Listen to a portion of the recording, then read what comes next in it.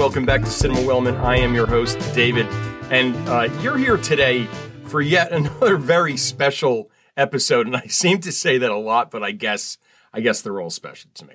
Today's episode is special because, believe it or not, we are celebrating the 50th episode of Cinema Wellman. Hard to believe. For the life of me, I thought the 50th anniversary was the diamond anniversary. I really did. Turns out that's actually the 60th anniversary. The 50th anniversary is the golden anniversary. What you really should be getting today is an episode highlighting gold movies like Goldfinger and Goldmember and Cleopatra Jones and the Casino of Gold and King Solomon's Mines. I could do that episode right now. Instead, you'll get what I researched, screened, and prepared for. Hannah always tells me I could do whatever I want with this project, so I'm giving that a shot today. So here it is. Cinema Wellman's Diamond Anniversary episode, 10 episodes too early. There are many popular phrases that you're probably familiar with that have the word diamond in them. We have diamond in the rough, if you remember that from Aladdin. Diamonds are a girl's best friend, which I'll say later today. And diamonds are forever, which I'll also say again today, just to name a few. And those are just some common phrases that we have that have diamond in them. Leonardo da Vinci once said that a diamond is just a lump of coal that stuck to its job. Now, I think da Vinci would be happy with us today because we have a little mixed bag of cinematic diamonds for you. We have action, comedy, sci-fi, there's a musical, there's even a sports movie in our little cluster of diamonds today. We will begin with a movie from 2006, and it is Blood Diamond. Each film that I'm going to talk about today, I decided to choose a quote to start off the little bit about it. So here it is from Blood Diamond. Whenever something of value is found here, the natives die. It happened with ivory, gold, oil, and now diamonds. Unfortunately, this statement is very true about the continent of Africa, the setting of this film. The land and its people have been exploited by Europeans and others for centuries. This 2006 film brought the issue of conflict diamonds into the public eye. The diamond industry is brutal to its workers, resulting in countless numbers of people being exploited, brutalized, and killed. Many of these diamond movies are fun, but trust me. The first three on this list, though, are anything but breezy. Blood Diamond is not an easy watch, but it's worthwhile because of the performances and a still meaningful story. Leonardo DiCaprio and Djimon Hounsou were both nominated for Oscars for their performances.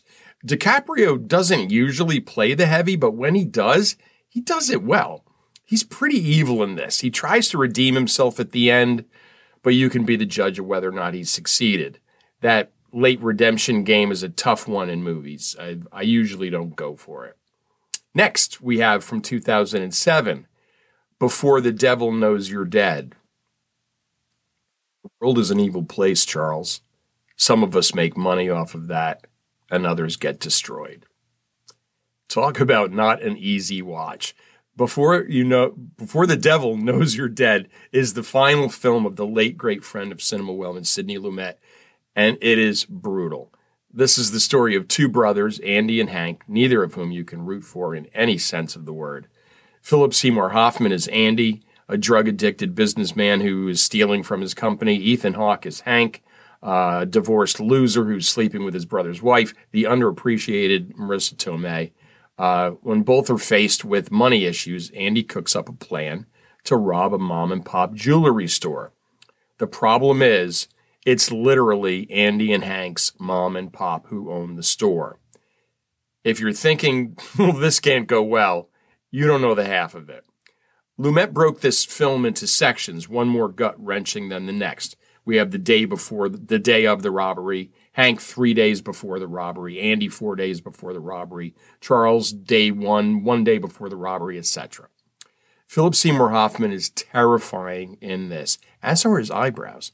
He is so very evil, and yet there's this vulnerability that only he could add to someone who's so depraved. His character's life is going down the drain, and that descent is rapid. Albert Finney is Charles, and he is wonderful as the patriarch of this extremely dysfunctional family. Not a lot of time is spent on his character, but when he's on the screen, his performance is mesmerizing. Carter Burwell's musical score is tremendous and is totally synced up with the mood of the film. The score is reminiscent of Burwell's score for Fargo in the way that it hauntingly looms just under the surface of extremely tense situations on the screen. There is a tremendous scene at Andy's drug dealer's apartment that reminded me of two other movies with similar situations. One is True Romance, where dealer Drexel Spivey is played by the almost unrecognizable Gary Oldman. Spivey is scar-faced and talks as if he's Jamaican. He's terrifying to watch, even when you're watching from the safety of your own home. The other film that I'm reminded of watching this is Boogie Nights, where a totally unhinged, silk robe-wearing Alfred Molina almost steals the entire movie in a single scene. You'll never hear Night Ranger's Sister Christian again without also hearing firecrackers go off. In Before the Devil Knows You're Dead, the unhinged person in the scene in the drug dealer's apartment is the drug user, not the dealer.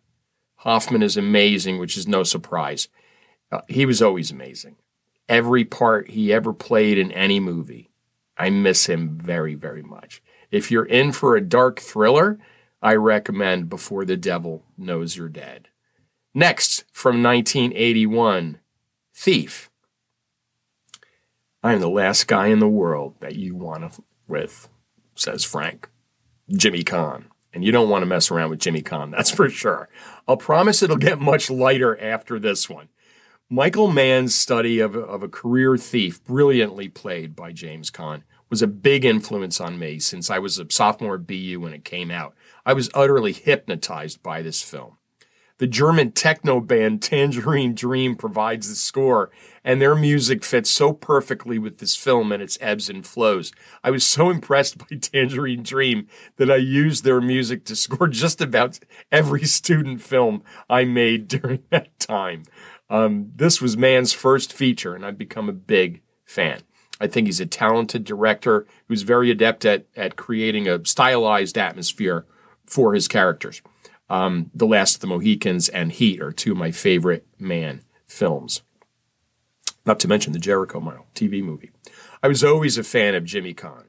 He can never quite play a guy who's totally good, but you can usually find yourself rooting for him at some point or other, and that's definitely the case in Thief. I've always loved heist movies and movies with robberies in them, and one of the reasons being I would never in a million years have the guts to pull off these jobs, any of these jobs. The stress and the tension would just be too much for me. The opening 10-minute robbery sequence is virtually silent except for Tangerine Dream's score. It wasn't quite Rafifi silent, but it was close. Great use of the overall setting. Thief will definitely be considered as a possible entry in a future city spotlight if we ever go to Chicago. This is a character-driven action thriller with a wonderful cast. Robert Prosky is excellent as the evil scumbag. As I mentioned while eviscerating songwriter in an earlier episode, Willie Nelson can actually act a bit, and he's certainly fine in this role. There is an excellent diner scene with Tuesday Weld and James Caan that showcases both the script writing and their talents. Caan goes total scorched earth before handing out a Travel Bickle-esque ass-kicking at the end of this film. Like the burning bar he uses to get into a safe, this one is a slow burn. Well done all around. All right, there's the heavy lifting. It's all done. Let's go to 1993 and The Sandlot, where Ham Porter famously said, and you know it, "You're killing me, Smalls." So this is a Diamond movie. You see what I did there, right? That's acceptable, isn't it? I told you we were going to do a sports movie. The Sandlot is a marvelous portrayal of the neighborhood life I think I wished I had growing up. I loved my childhood. It was pretty much perfect. My therapist has confirmed this for me. But for some reason, I always thought I wanted to grow up in a real neighborhood with a bunch of kids that I could play baseball with every day. The Pushman sisters next door were wonderful. That was great, but there were 4 of us total, and not much of a game going on there. This coming of age story has it all: the love of baseball, the need to fit in and be accepted by your peers, the misunderstood neighbor who appears to be mean, and the hyperbolically legendary beast of a dog. If you used to be a kid, if you like baseball and you like to smile, you will not be disappointed with The Sandlot. And thank you for Quinn. I was catching up I was doing birthday projects, and he had me watch The Sandlot. So thank you for bringing that back. I hadn't seen it in a long time. All right, next from 1953, we have Gentlemen Prefer Blondes. Lorelei says, get that ice or no dice. Marilyn Monroe is one of the most iconic figures in American pop culture history. She is known actually all over the world by generation after generation and has lived well beyond her early death. I like her, but I've always been kind of puzzled by this, like the way Elvis puzzles me. Marilyn Monroe, she wasn't the best singer. She wasn't the best actress. She wasn't the prettiest actress. But she was just Marilyn, and she was adorable. Gentlemen Prefer Blondes is a lighthearted musical about Lorelei and Dorothy, 2 showgirls traveling to Paris and being pursued by scores of admirers. Jane Russell is Marilyn's co-star, and she is one sassy showgirl. Russell is a perfect companion to Monroe as they form a kind of showgirl yin and yang. If you've ever seen a montage of great movie moments, you've seen a clip of the famous musical number from this film, Marilyn Monroe singing Diamonds Are a Girl's Best Friend while being surrounded by a swarm of tuxedoed gentlemen. It's musical gold. The pink dress is now so iconic. Madonna copied it in her Material Girl video, and that number is just so much fun. Marilyn is a delight, as is Gentlemen Prefer Blondes. A couple of more quotes, and these were telling because Lorelei says these lines in the film, but to me it sounded like just Marilyn. One is, it's a terrible thing to be lonesome up in the middle of a crowd. And the other is, I can be smart when it's important, but most men don't like it. Sounded more like her than her character. Next, we have from 1955, To Catch a Thief. Grace Kelly's character says even in this light, I can tell where your eyes are looking. Coming very soon to Cinema Wellman is our first ever Director's Corner. And our first director will be one of our all-time favorites, Alfred Hitchcock. Each Director's Corner episode will be a bit different depending on the director and their body of work. Hitchcock's will be a top 10 episode. The reason I mention this is because To Catch a Thief will not be on that top 10 list, but it's certainly perfect for our 50th anniversary Diamond episode. I'll save all of the Hitchcock praise for that episode and just concentrate on the film this time. But I will tell you to look for Hitch with the bird lady sitting at the back of the bus. He's in every film, as you know. Partially and beautifully shot in the French countryside, To Catch a Thief is a story of a retired jewel thief who was out to clear his name when robberies fitting his MO begin happening again.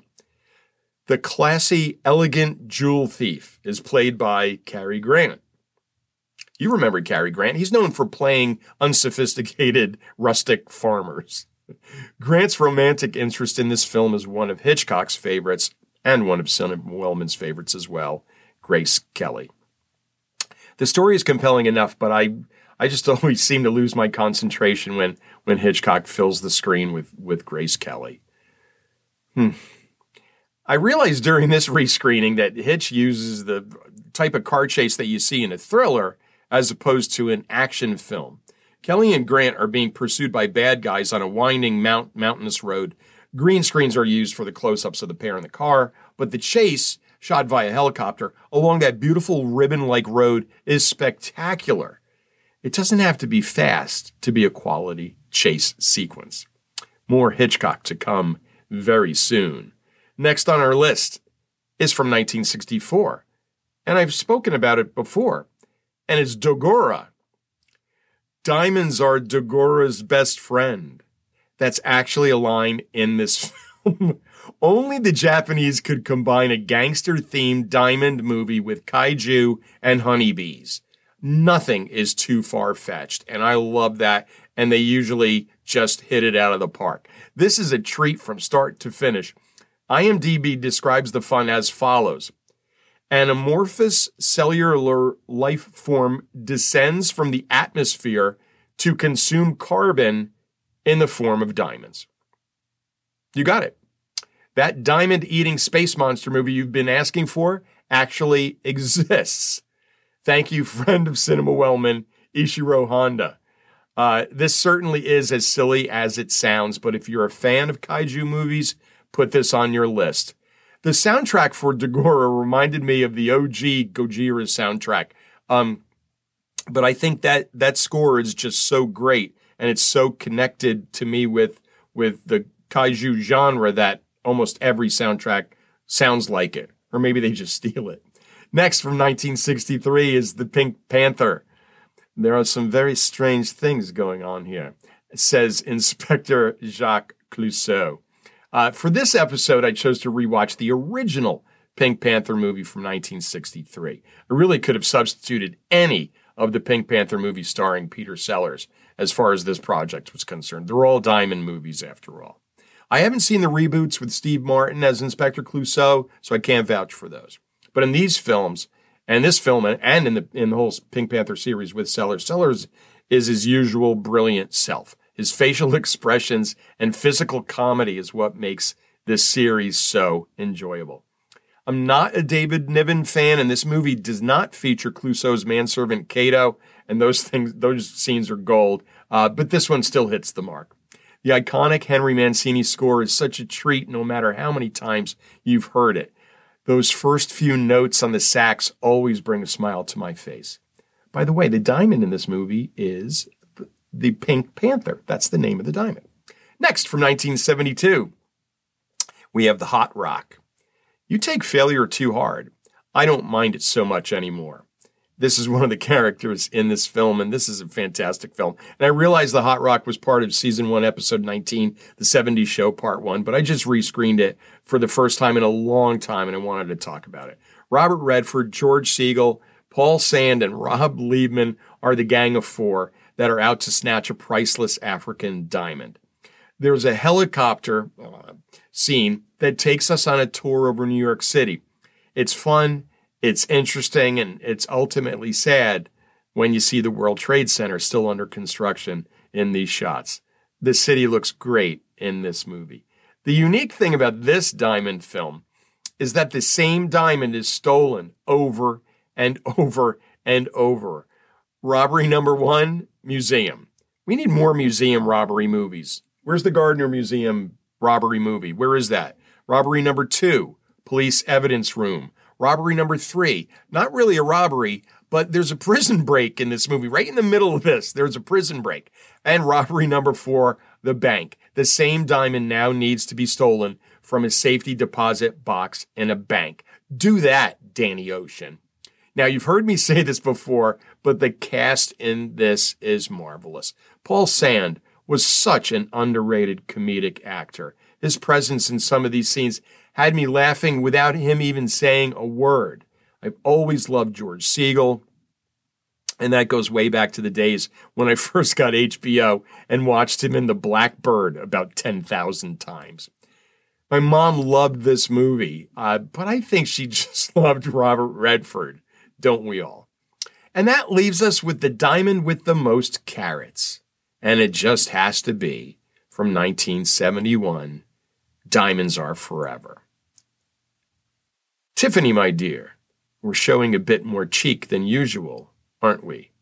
And Blofeld, the villain, says this in Diamonds Are Forever. And you know what? If I want a Bond villain, I want him to be like Blofeld, just totally over the top. Several years ago, I created a project for myself that has since been shared with Dakota and John and his daughter, Jessica. I created a James Bond rubric and watched every single 007 movie to determine which one was my favorite. Now, that top 10 is certainly going to be a future episode, along with the bottom 5. But for now, let's just talk about Diamonds Are Forever. 2 of the categories in that rubric are Bond Girl and Henchman. In Diamonds Are Forever, we have Jill St. John as Tiffany Case. And in Diamonds Are Forever, we have Mr. Wint and Mr. Kidd. Bond Girl and Henchman, both 5 out of 5 on that rubric. Very few reach the highest rung on the Bond rubric ladder. Freudian slip there. I kind of prefer my Bond on the lighter side. Bond drinking, carousing, committing murder in the name of the Queen, all of that light fare. That's one of the reasons I love Diamonds Are Forever. All those boxes are checked. And Cinema Wellman's love for Jill St. John is no secret. Thank you, Miss Tiffany Case. There's a fantastic chase sequence through old Las Vegas. There's Dame Shirley Bassey belting out the theme song. There's Sausage King Jimmy Dean as a Howard Hughes type. There's Blowfield and his cat. There's a diamond-encrusted satellite. It's all here in the top diamond film on today's list. And that's it. Thank you for joining us for our 50th episode celebration here at Cinema Wellman.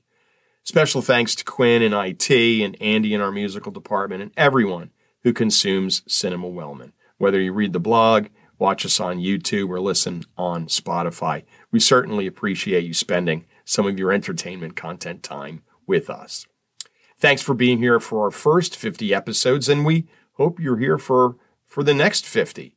Join us right here next week when we'll take you on a tour of the Cinema Wellman set. I'll actually explain all the stuff that's behind me every episode, and I'll even tell the story of this chair. But until then, take care.